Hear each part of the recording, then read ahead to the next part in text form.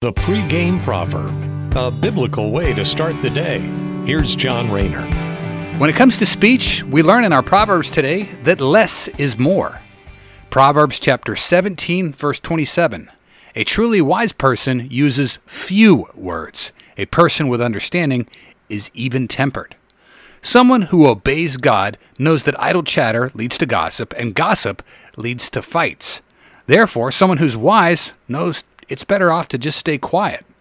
The second half of our proverb also tells us that wise people are able to keep their cool even under hot circumstances. They don't rattle easily. Living a God-fearing life keeps our feet true, because in the end, we know that God has predetermined all this long before we ever got here, and God will also protect us. Thanks for listening. Have a great day. Take care, and God bless.